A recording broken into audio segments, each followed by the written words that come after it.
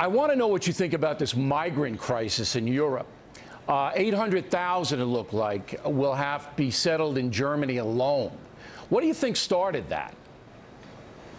Well, it's a serious problem. We haven't seen anything like it since the Second World War, and it's getting worse and worse. And I was actually impressed in one way, but surprised that Merkel in Germany allowed this to happen, because they're really flowing through all over Europe. And if you notice, Russia's not taking, and China's not taking, and the Gulf states, whether you look at Saudi Arabia or Qatar or any of them, they're taking none. But some of them are, and some of them are actually being very generous.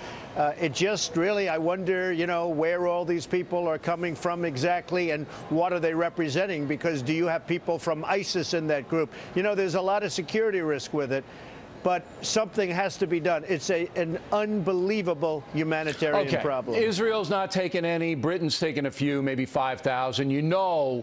Thousands will come to the United States of migrants. Now, do you object to migrants who are getting out of the Middle East and North Africa?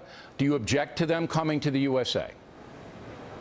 I hate the concept of it, but on a humanitarian basis, with what's happening, you have to. This was started by President Obama when he didn't go in and do the job when he should have, when he drew the line in the sand, which turned out to be a very artificial line. But, it's living in hell in Syria. There's no question about it. They're living in hell. So you would have intervened. Something has to be done.